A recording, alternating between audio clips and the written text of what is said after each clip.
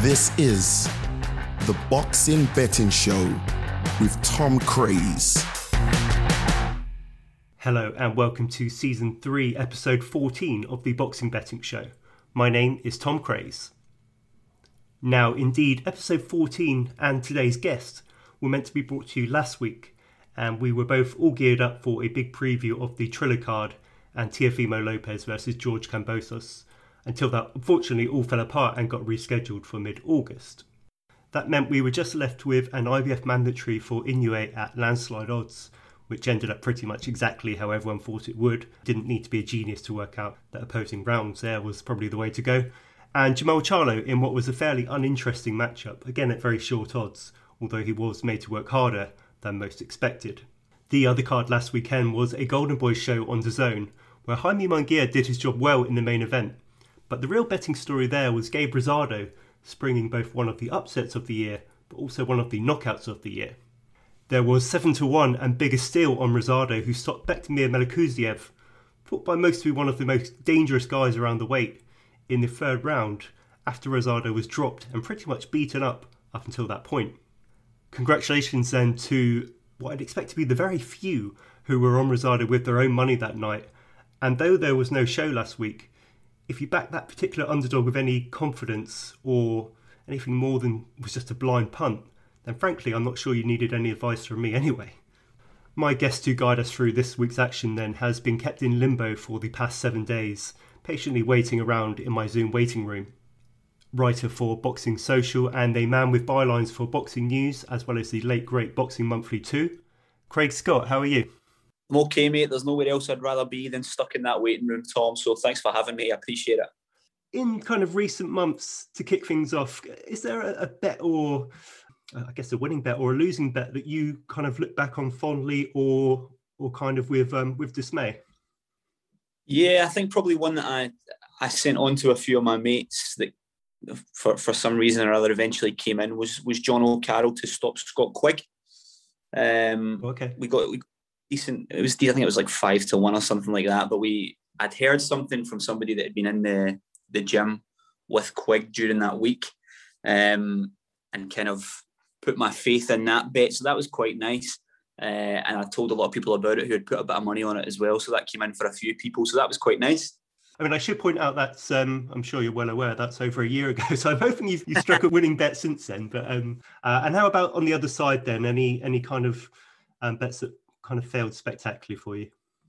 Trying to think. There's too many to mention. Probably. I was convinced that Andy Ruiz was going to stop Chris Arreola recently, so that was disappointing. And I'd put a bit of money on Andy Ruiz to stop Arreola because I thought Areola's about 56 years old now, so I had a good chance. But some of the heavyweight shows recently as well have been a bit disappointing. I put quite a lot of money on, not quite a lot of money, but for me anyway, I thought that Brazil would get stopped fighting Otto Wallin. Obviously, Never managed to cling on. Probably some people would think that should have been stopped, but he managed to cling on throughout the whole fight. So I lost money on that as well. So the heavyweights are luring me in and then disappointing me. There's a bit more action than there was last week, which is obviously why I've got you back on, as it were. And we'll start with the Showtime pay-per-view over in the US on Fight TV in the UK. Gervonta Davis versus Mario Barrios, 12 rounds at 140. First time at the weight for Davis. And now there's a few kind of talking points around this, but I'm going to start with a kind of sort of a devil's advocate approach, and we'll see where you get your viewpoint on this. So as far as I see it, you could take a real positive stance on this as a boxing fan, and you could say, okay, extremely positive. This is Gervonta Davis daring to be great. You know, this is a guy who's 26 years old, started at featherweight, won a world title at 130, won a regular belt at lightweight, now moving up, going to 140, fighting for a version of a world title at best. We'll get into that separately. Taking on a man, obviously, who's much, much bigger than him in Barrios, 5 inches taller, rangier. Obviously, it's hard to think 140 is Davis's kind of natural weight at the moment as well. The extreme negative, the real cynic in me, and probably a lot of other people, would say that this is Davis kind of cherry picking a secondary belt in a new weight class, kind of a largely worthless belt, really, given that Josh Taylor has just become undisputed in that division. So why are we dealing with more belts now? All of the talk, obviously, kind of nonsensical talk about, a new four kings at lightweight with Davis, with Lopez, with Haney, with Garcia. None of them fought each other. And Davis only actually, people talking about Davis as a lightweight, he only fought Gamboa, who's pretty much an irrelevance these days anyway, and Santa Cruz, who'd never fought at lightweight either. So instead of sticking around at lightweight to kind of shout for those fights or boost his credentials, he's jumped up rather than push for the bigger fights there, although they'd be quite hard to make politically, you'd think. Do you kind of side with any of those viewpoints more than the other? Yeah, do you know what's really interesting, Tom? Because when we're talking about the fighting that we're going to cover the fight on the show, I thought to myself I'd have a wee look through Gervonta Davis's resume and kind of get an idea of the level of opponent he's fought. And obviously we've seen him. We've seen the fantastic knockout of Santa Cruz, who, as you say, was fighting above himself that day. But for me, it comes down to I'm still trying to decide whether it's a genuine search for greatness from Gervonta Davis, and he wants to be this guy that scales between the weights, or is it just an easy option for a guy that's ill-disciplined? Do you know what I mean? It's a guy that always kind of runs it close with the weight. He doesn't really live the life outside. I'm sure he trains hard in the gym, but he's had his fair share of kind of personal issues outside as well. Famous pictures of him looking a little bit podgy. Says me leaning over with a double chin at the moment. But it's tricky because 140, you're moving up in weight, you're fighting for that regular title, which another Scotsman seems to love following today's Twitter debate. But it just seems a little bit like an easy. And it reminds me of Adrian Broner. Remember Adrian Broner did the same sort of thing? Yeah. He just kind of moved up and down throughout the weights, fighting guys that held versions of world titles. But for somebody whose star was as bright as it was, and it's the same with Davis as well, you look through and the only people he's really fought, he fought Santa Cruz, who, as we know, was fighting above his own weight. Gamboa was fairly washed up, still offered something of a challenge. And Pedraza at the time wasn't the Pedraza now. Pedraza's came back very strong. So I don't know. I'm probably siding with it more being a sort of easy option and an easy route to a world title. Look, I think if you take away the fact that Barrios has a regular belt, and he's been given a bit of a push by the PBC because of that.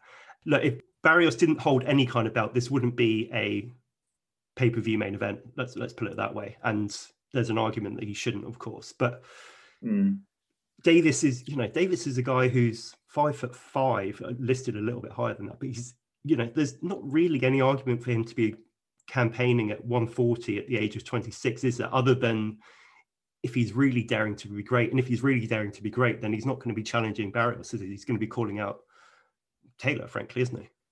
Yeah. And this is the thing. It seems as though everybody talks about Gervonta Davis, and obviously he's, he is this monster puncher, and we know he's very talented. But when do we reach that stage? We fought Pedraza 4 years ago, and everybody was raving about him. When did we reach the stage where you actually have to start tackling some of the best every time you fight? Unless it's a mandatory. And Canelo's at that stage now. He's every time he's looking for the biggest names. He's looking for the fights that mean something. And it just seems to me as though we're kind of dragging our heels a little bit with Gervonta Davis. I don't know when we get there. Yeah, I think we're being a little bit miserable to start the show off. But I have to say, I am a bit disappointed that I'm quite interested in this fight just because of the dimensions being so different. Although you mentioned Canelo, we saw against Canelo against Callum Smith, size difference doesn't tend to matter, I think, as much, certainly when you're dealing with elite fighters. Height isn't all it's cracked up to be, which is probably, music to the ears of a guy who's 5'5", I guess. But let's look at the positives. Barrios is quite a fun fighter to watch. He's an action fighter, throws a lot of punches, quite a light record, I guess, but has at least a win to his name against Batir Akhmedov, who's fighting on the card, or further down the card as well. That was a close fight. I've seen some people say that Akhmedov still won it, but I think with the couple of flash knockdowns, I think it's hard to say that Akhmedov still came out on top of that. But Barrios was run close and showed his fortitude there. Davis, as you say, has a lot of talent. Is kind of a star in the making, or a superstar in the making, if he kind of keeps things together. Had that knockout of the year contender for many, say contender, knockout of the year for many. But like you say, I think we're waiting for that big opponent, and Barrios certainly isn't. Looking at the odds, and the market is about a month old, so we've got a bit of depth in it. Davis is obviously the favourite, as you'd expect, despite the weight jump. First prices went with Davis around 3 to 10, so minus 330 in American odds. Barrios at 5 to 2, so plus 250. And the money has been for Gervonta Davis since. His price has been chipped away at in the 4 and a bit weeks since those odds were posted. And interestingly, I think there's been a lot of movement, or I say a lot of movement, quite a bit of movement for an odds-on shot. Gone well past seeing the 1 to 4, the minus 400 on Tank, and now looking at general 1 to 5-ish. Time of recording, Betfair clinging on at 2 to 9, so minus 450. You're looking at 5s on 2 to 11, so minus 550. Still a little bit of 1 to 4, 1.25 on Davis on the Betfair exchange, but obviously that's pre-commission and there's very kind of little liquidity in that as well.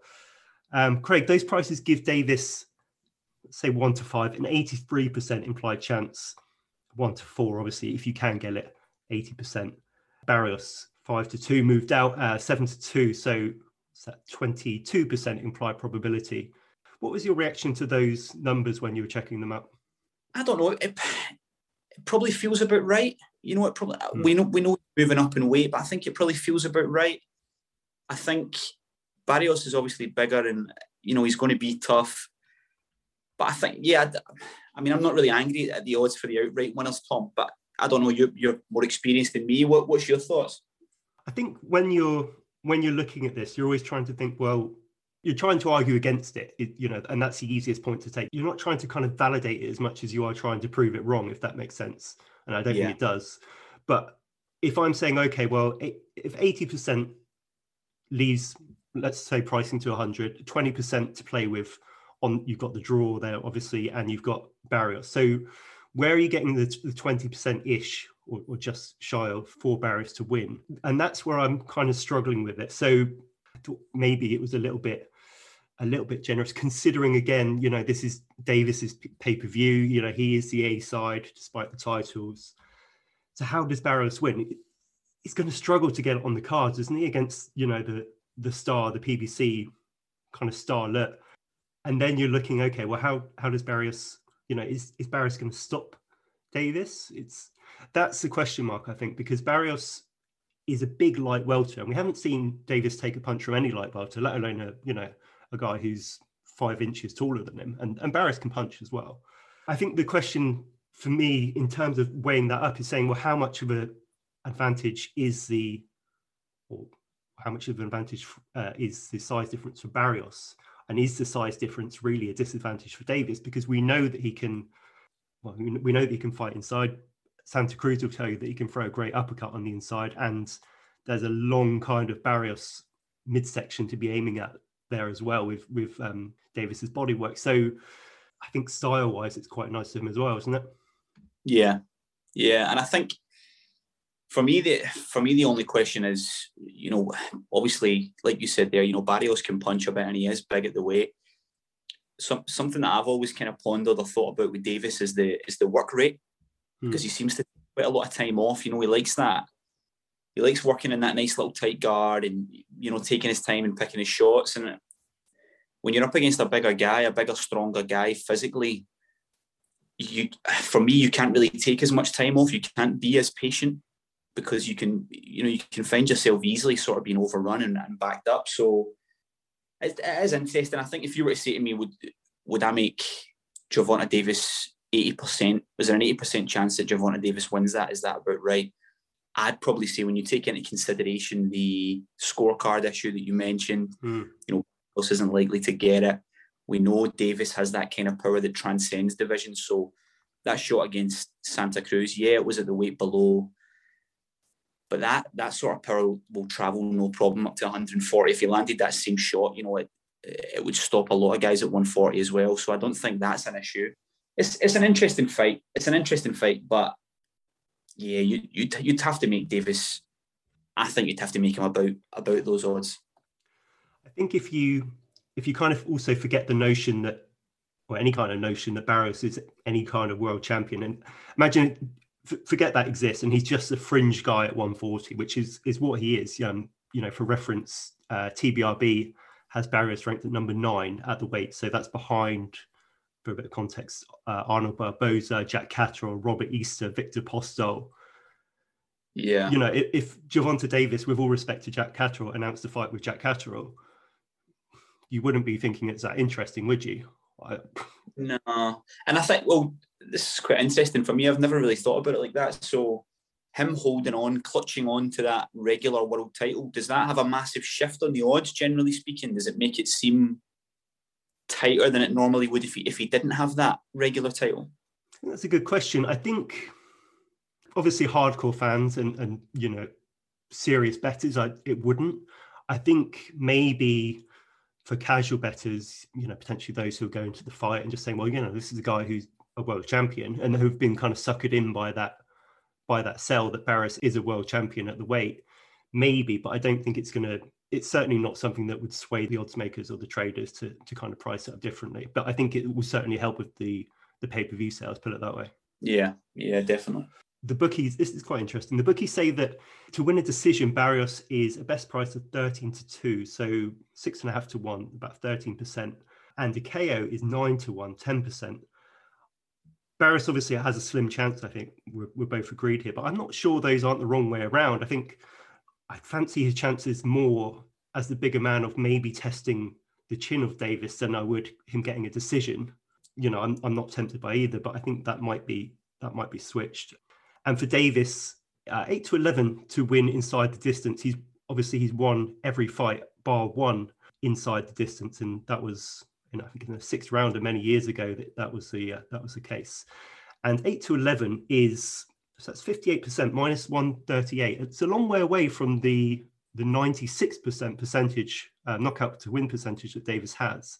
8 to 13 as well, 62% again for Davis to get the stoppage available, and about 3 to 1, just bigger than 3 to 1 that he wins a decision. That is with Bet365, a little bit shorter, 11 to 4 and 5 to 2. So between 25 and 29% that he wins a decision. Do you have any kind of sway there, Craig? Do you think that, can you see Davis stopping him? Well, that's the one that kind of jumped off the page to me was Tank Davis by decision at 3 to 1, I think, when I had seen it. And kind of just for the reasons that we've already touched on, the sort of toughness of Barrios, he's done the championship distance various times now. So that would, I don't know if I would take him to stop Barrios at 8 to 11, I think it was you said. It's probably the most likely outcome, I want to say. And then, I think it's the most likely outcome, but I don't really think it's worth. I see enough in Barrios in terms of toughness and in terms of, he's at a good stage in his career in terms of age. He's not worn out. He's not had too many fights, so I'd probably see unbeaten as well. Of course, the two undefeated guys. Yeah. So I could probably see it go in the distance, but I could also see Davis detonating one of those massive uppercuts or a massive hook out of nowhere. So that's probably the only one. The 3 to 1 on decision would be the only one that would get me a bit excited, I think. I was just looking at the fight to go the distance market earlier, and it's quite a similar price as you'd expect, obviously, with the Barrios stoppage being so big, but it's 8 to 15, so minus 188, 65%. Compare that to the 62% that Davis wins by stoppage himself. It's a little bit more expensive, as our American fans would say, to take the fight not to go the distance than the Davis stoppage, but you're also getting Barrios on side for that. And if you're saying, well, actually, I think it's more likely that Barrios wins a stoppage than it does a decision, and I think it's more likely that Davis wins a stoppage. We've seen it in a few fights recently. James Tennyson against Straffon. How many people would have taken that fight or Tennyson in that fight, to win in the first 2 rounds, in the first 3 rounds, in the first 6 rounds? And sometimes if you just give up a little bit of price to take the over-under, rather than you just kind of give yourself a little bit of insurance when the underdog does strike, which obviously is quite rare, but sometimes just worth bearing in mind, I think. Yeah. I looked at the I think it was Bet365 I was looking at. I looked at the either fighter to win in grouped rounds. So either fighter to win between 7 and 9 and either fighter to win between 10 and 12. And you're getting some great odds. I think either fighter to win between 10 and 12, correct me if I'm wrong, I think it was 6-1. And I think between round 7 to round 9, it was 10-3. Now, like you say, if we're expecting a stoppage and the probability of a stoppage seems quite high in terms of the odds, that extra insurance, you're still getting a decent return on that. It does seem more likely, I would say, that the stoppage comes late, doesn't it? I think the old adage of, chopping down a tree if you're the smaller guy, putting in the bodywork. Barrios is a tough guy. I'd be really impressed if Davis stops him early, put it that way. Yeah, that's what I was thinking towards, the later stages of the fight. But it is interesting to a degree. I think it's an interesting fight. You're listening to The Boxing Betting Show. Moving on to the chief support then, Erickson Lubin against Jason Rosario, 12-round eliminator at light middleweight, or super welterweight if you prefer. I think this is a really good fight. This kind of feels like it could have been a main event on a non-pay-per-view PBC card quite easily, and quite rightly so. I think it's quite interesting. 154 is a deep division, and this is really two top 10 guys. Lubin number 7 with TBRB, Rosario up at number 3. And boxing will have another undisputed champion, of course, by the end of the summer, with Jamel Charlo and Brian Castano meeting to decide that on the 17th of July. Of course, though, Charlo is only in that position because of his wins over Lubin and Rosario. And Lubin met Charlo, when was that, three and a bit years ago, at a time when both were really quite green, undefeated fighters, but a nice matchup. And Lubin got stopped in 1, and pretty brutally as well. He's done everything he'd want since then, rebuilt and kind of regrouped, quite steady, nothing spectacular. Whereas Rosario's loss to Charlo took a bit more time, knocked down 3 times and stopped in 8. Craig, what are your thoughts on this fight? This is the one for me that frankly jumps out as the best on the card. Yeah, I was about to say, for me, it's the most intriguing fight of the weekend, Tom. I was quite hot on Erickson Lubin at the start of his career. I was hearing a lot of noise coming out of the US because I think they expected him to stay amateur for a bit longer when he turned pro. And he surprised everyone by turning pro when he did. And, they expected massive things of Lubin. And he was on course, I suppose, until that Charlo stoppage, which was brutal, wasn't it? It was quite a damaging stoppage. So the fact that he's been able to rebuild and come back, obviously he's facing Jason Rosario. And my thoughts on the fight, I think it's a really interesting fight. I think both guys are probably at a similar level. One's maybe on his way slightly down the ladder while the other one's trying to climb back up again. But I don't know. For me, Rosario, I'm just not sure. Obviously, he stopped Julian Williams, didn't he? And nobody expected that. That was a huge upset, yeah. I just feel as though Rosario's maybe bought himself a couple of fights with that win. And he maybe, I don't know what he has in the tank, and I don't know what he has left in the tank after that. Do you know what I mean? I think he stopped Williams and he looked excellent in that fight. It was a cracking stoppage. But it's one fight. It reminds me of Hasim Rahman when he stopped Lewis. He bought himself a couple of cracking fights and a couple of great paydays after that. Rahman, obviously a good professional, but he wasn't an elite heavyweight. But that one performance just kept him up there, hanging about the top 3 or 4 for a couple of years. And I feel as though Rosario might be in the same position. I think Lubin's toughest opponent is probably himself, because he struggled after that Charlo defeat, and I think he's looked slightly average in a couple of his fights afterwards. So it's interesting. Good win over Terrell Gosha as well, who former Olympian from the US. So he's on a good run. I think it's a really interesting fight.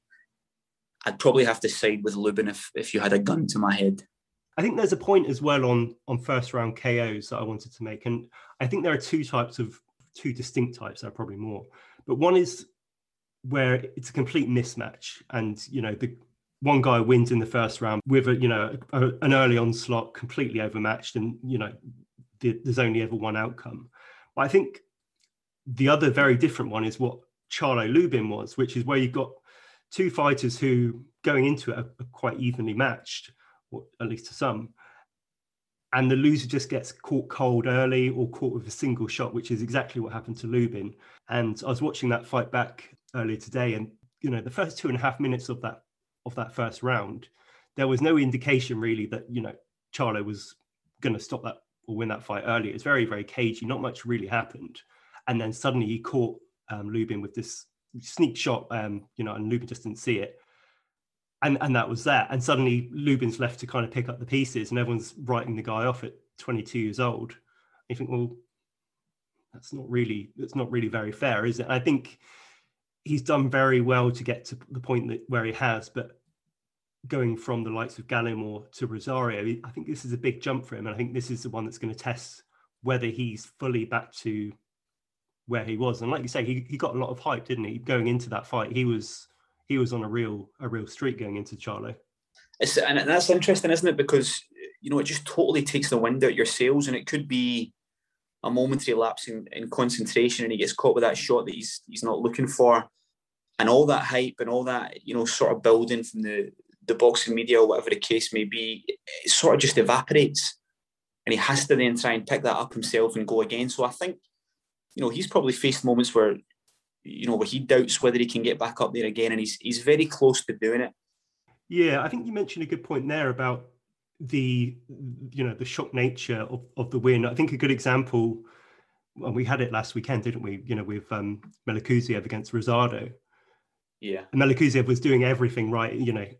Knocked him down, was really on top, got caught with one punch, and now everyone's writing the guy off, and everyone's kind of saying, well, suddenly all of that hype has evaporated. And before that, he was a killer. He was odds on against Kovalev, and everyone was happy to pile into that. And do you know what I mean? It's a very fickle world, boxing. And I'm sure that Melikuziev will be back and like Lubin, get himself into a position where I say I'm sure, but there's obviously a question mark.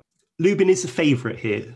4-11 odds on, so just bigger than 1-3, -275, so 73%. I should say these prices have only been up since the start of this week, so there hasn't been much movement in that. Or what that means is that the prices, when they opened, there wasn't much disagreement. Everyone's kind of happy with those. Rosario, a bit bigger than 2-1, which is widely available. You can get 9-4 if you fancy Jason Rosario, so +225 or 31%. The draw, a big range of prices actually, 12-1 up to 22-1. 12-1 seems very short, 22-1 starts maybe getting a little bit more interesting. Again, Craig, looking at those numbers, does it feel like a 70-30 kind of fight to you? Do you know what, Tom? I've probably got it a little bit closer than that, to be honest. We know, that the loss to Jermell Charlo will have taken something from him. Obviously, he's building himself back up, but to see yourself, to analyse a fight and watch that fight back and see yourself in that condition and getting caught with that shot, it will leave a lingering doubt in your mind, however small it is. There'll be something there that tells you, that cloak of invincibility has been scrapped a little bit for him. So I've probably got it a little bit closer. And I mean, Rosario can punch. There's no doubt about that as well. And, yeah. I think he's a little bit bigger. I think of the two, Lubin was getting more. Lubin was going into the Charlo fight more of a puncher than he is now. I think people have seen it. He's fighting a little bit more cautiously, maybe, and maybe that's because of the knockout. What do you like, Tom? What do you think in terms of? Because I feel as though, and I think this is the reason it's the fight of the weekend for me. Both guys are probably at a very similar level, and we don't see that as often as we do. But what's your kind of initial thoughts? Lubin at 1-3 feels a little bit flimsy to me. He's not the type of guy that you want to go big on at 1-3. I think, is he, with any confidence, just because we know Rosario can punch. We know Lubin's been hurt in the past. Yeah, I would be closer to going for the underdog there. I think there's a bit more value. I'm just looking at this. I think anything probably 2-1 plus on Rosario. 9-4. I think if you start getting up to 11-4 or 5-2 Rosario, and you're nearly there, you'd have to start making a case of him and just saying, well, actually, there's enough question marks about this guy. We've seen him beat Williams before. Then there might be a bit in it. I think What's interesting and where the bookies are really struggling is with the method of victory market. Lubin to win a stoppage is 7-4. It's 175. That's 36%. This is all with Bet365. 6-4 is the favoured outcome in the fight, which is Lubin to win a decision. So plus 150, 40%. Won the last two by decision, as we said. Then for Rosario, you're looking at 7-2, so plus 350 for the stoppage, and 15-2, the kind of the outside pick there in terms of the methods for a Rosario decision. You know, I guess in terms of what they've chosen as the most likely method of victory, I probably agree with. Yeah, I think it is, isn't it? Yeah. Yeah, Lubin by decision. But for me, in terms of value and in terms of, you know, what we've seen before from both guys, you know, I do think there's definitely legs in Rosario by knockout. Lubin definitely has the capability of stopping Rosario. I just don't know whether he's got that confidence and that swagger that he had before he lost to Charlo. And I'd like to see it because I think he's, you know, when you watch him, I'm sure you'll agree till you watch him, he's a very slick, technically sound boxer. He looks the part. But I just don't know if he carries that same attitude and that same confidence that he did before, you know. Same firm, Bet365, have 5 to 6 a pair for the fight not to go the distance and the fight to go the distance. If you had we're going to flip a coin, say 50-50 minus margin, which of the two would you prefer it landed on? I would say to go the distance. Yeah.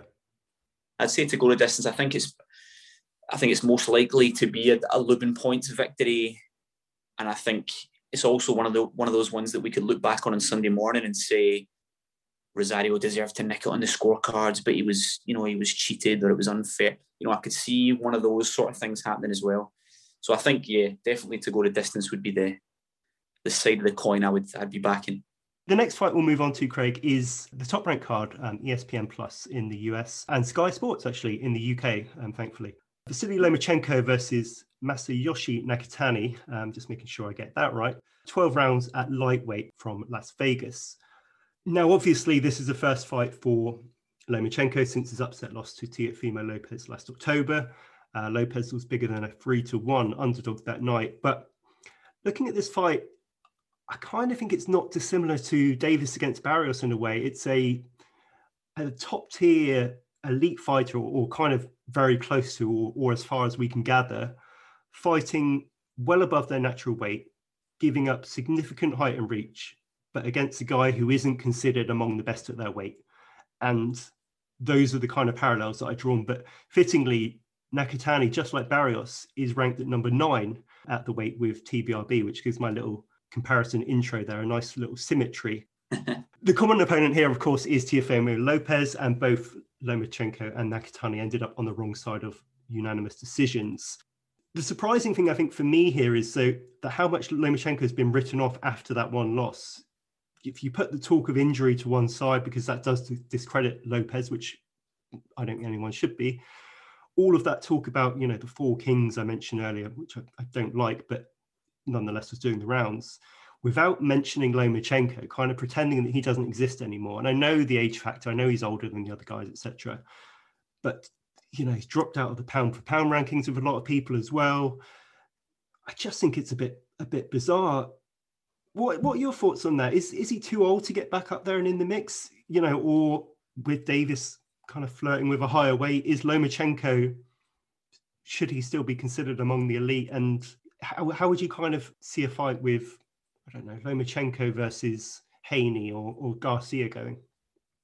I think he's one of the most gifted boxers I remember watching. And I think you're right. I think the reaction to his defeat, and let's not get confused. It was a kind of close fight. It was probably less eventful than we hoped it would be between him and Teofimo Lopez. But yeah, I think the fact that they've kind of dropped him out of those rankings. You know, I just did some rankings for Boxing Social, and I did them for the Boxing Writers Association of America, and he was in my pound for pound top 10 when you look at the stuff that he's done throughout his career, you know, and it does seem a little bit over the top, but he's always seemed to split opinion. Not everybody is as high on him as I am or as other people are. But for me, he's 33 years old. You know, these guys that fight at the lower weights, generally the career doesn't run on as long as it does for the bigger guys. But he's fit. You know, you see the footage of him in the gym. You know, if he's not doing handstands and no-handed press-ups or, you know, whatever it is he's doing, juggling some balls or whatever, I don't know. But, you know, he obviously lives the life. He's a serious athlete. And I think he probably has another 2 years in him.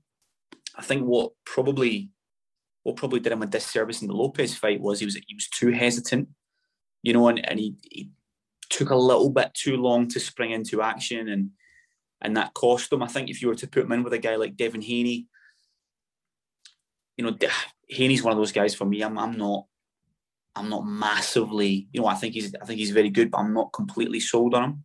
I think when you put someone like Lomachenko in with him, yeah, I think he gives Haney nightmares. He's been forced, because of his own ability and because of his, you know, freakish talent, he's been forced to kind of climb up and sort of carve out his own legacy because he spent so long as an amateur. And sometimes that can be to somebody's detriment as well. So, you know, he's kind of been found out. You know, Lopez beat him, and I think he did beat him. Where does he go from there? Does he keep trying to fight those guys and mix it with those guys as he gets older? Or does he drop back down and then maybe lose a little bit of relevance? It's tricky, man, but I'm a big Lomachenko fan, always have been. And it's good to see him back this weekend.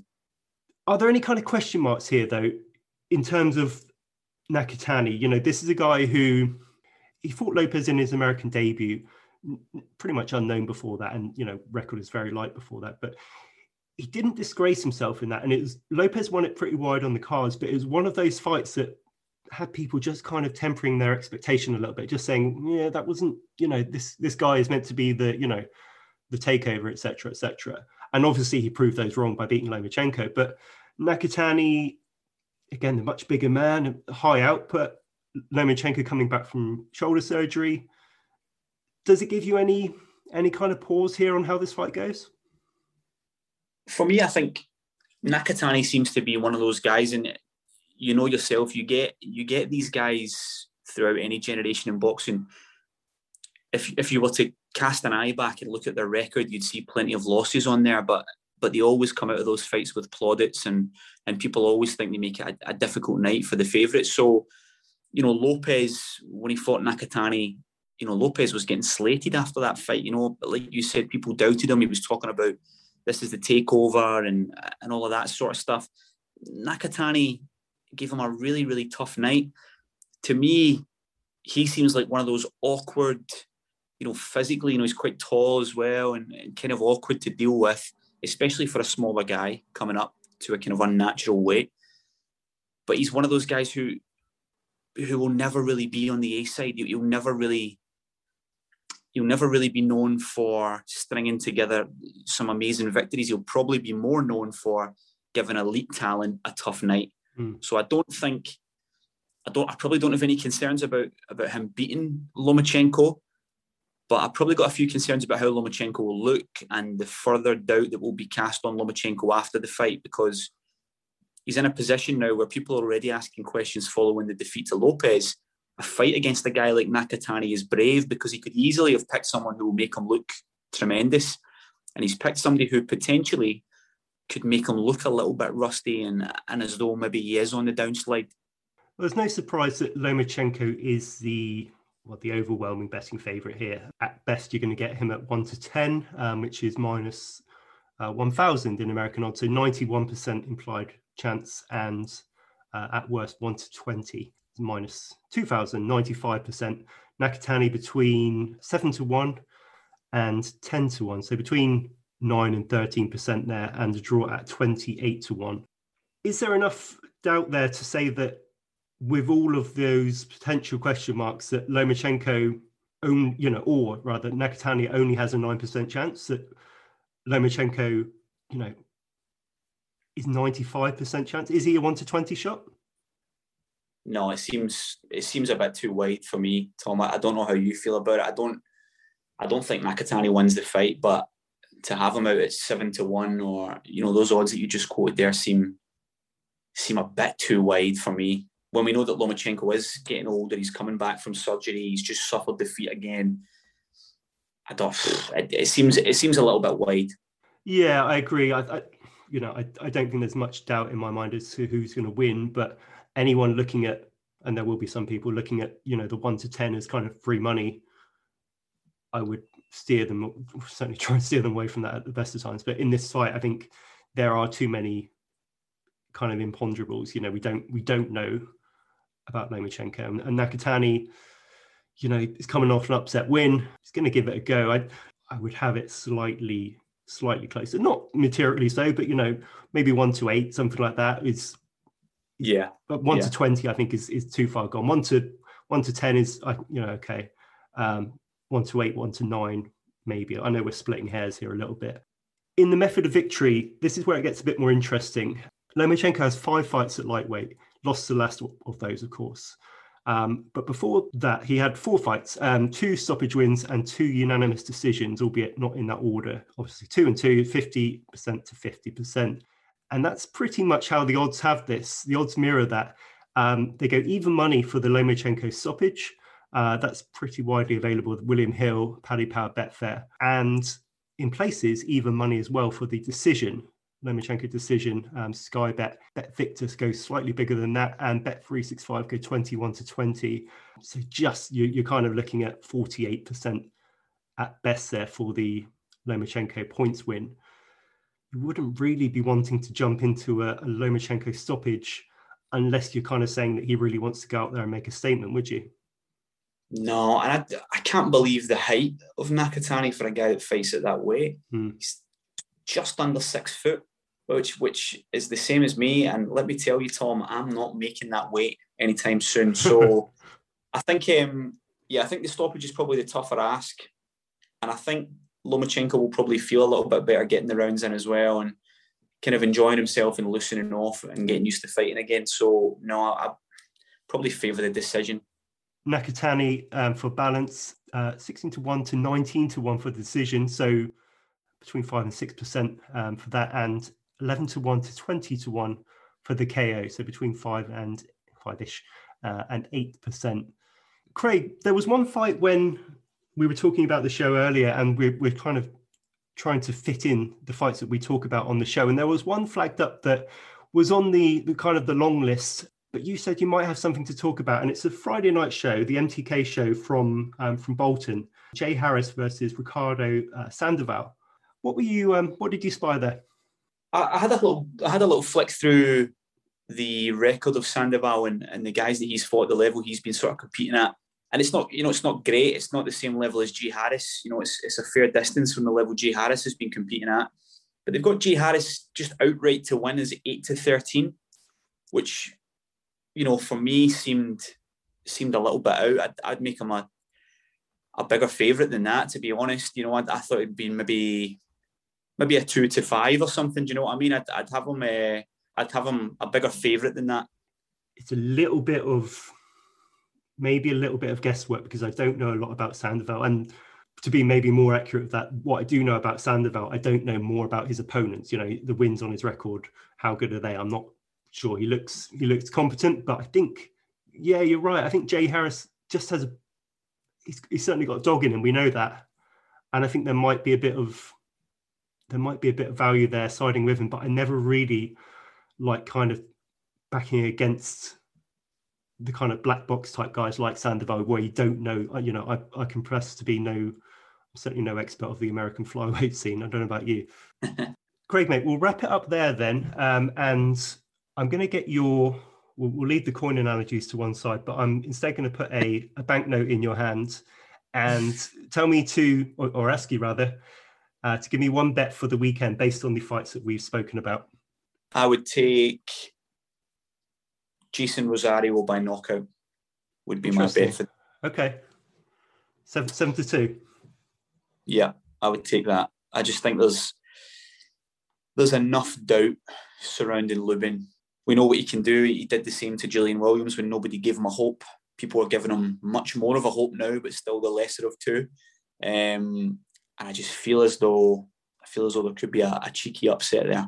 But I'm probably wrong, and people will tell me I'm wrong, and that'll be that'll be good fun. What about you, Tom? I think the Lomachenko decision, if you're looking at the even money for a Lomachenko stoppage and then slight odds against for the Lomachenko points, I think I would side with the decision. And I think I would be tempted in the kind of the headline fight of the weekend, maybe to look at the overs, but with no great conviction in that one. I think Lomachenko decision would be my favourite bet of the weekend here. Yeah, I think the Gervonta Davis to win by decision at 3-1 or just over 3-1. I think we mentioned there's probably some legs in that as well when we spoke about Barrios in terms of how tough he is, how sort of fresh and seasoned he is as well. So yeah, that would probably be my second place. Well, that's 2 3-1 plus picks that you've kind of pointed out there. So if both of those land, we'll get you back on again next week, shall we? Craig, mate, thank you very much for coming on. Real pleasure talking to you. Really appreciate it, Tom. Thank you very much. I'm now putting on my out of office for a couple of weeks and setting off on a holiday for a clear fortnight. Unfortunately, I don't think my fiancée will be too impressed if she sees me packing my microphone into the suitcase. Fairly conveniently, though, the break does coincide with a bit of a quiet spell in boxing, with a Chris Colbert Showtime main event, and I really rate Colbert, I should add, and a very one-sided looking Queensberry card, at least judging by the odds, over the next 2 weekends. All of which is to say that I'm sure you'll cope just fine. I'll be back, hopefully refreshed and full of energy for that Jamel Charlo versus Brian Castano preview in mid-July, and then of course Fury Wilder 3 the week after, when I'll also be letting you know about what I think are some exciting changes for the podcast that I've been working on for a little while. Until then, please remember to gamble responsibly, and good luck, of course, if you are getting involved this weekend, or indeed the next couple after that. And as always, thank you very much for listening.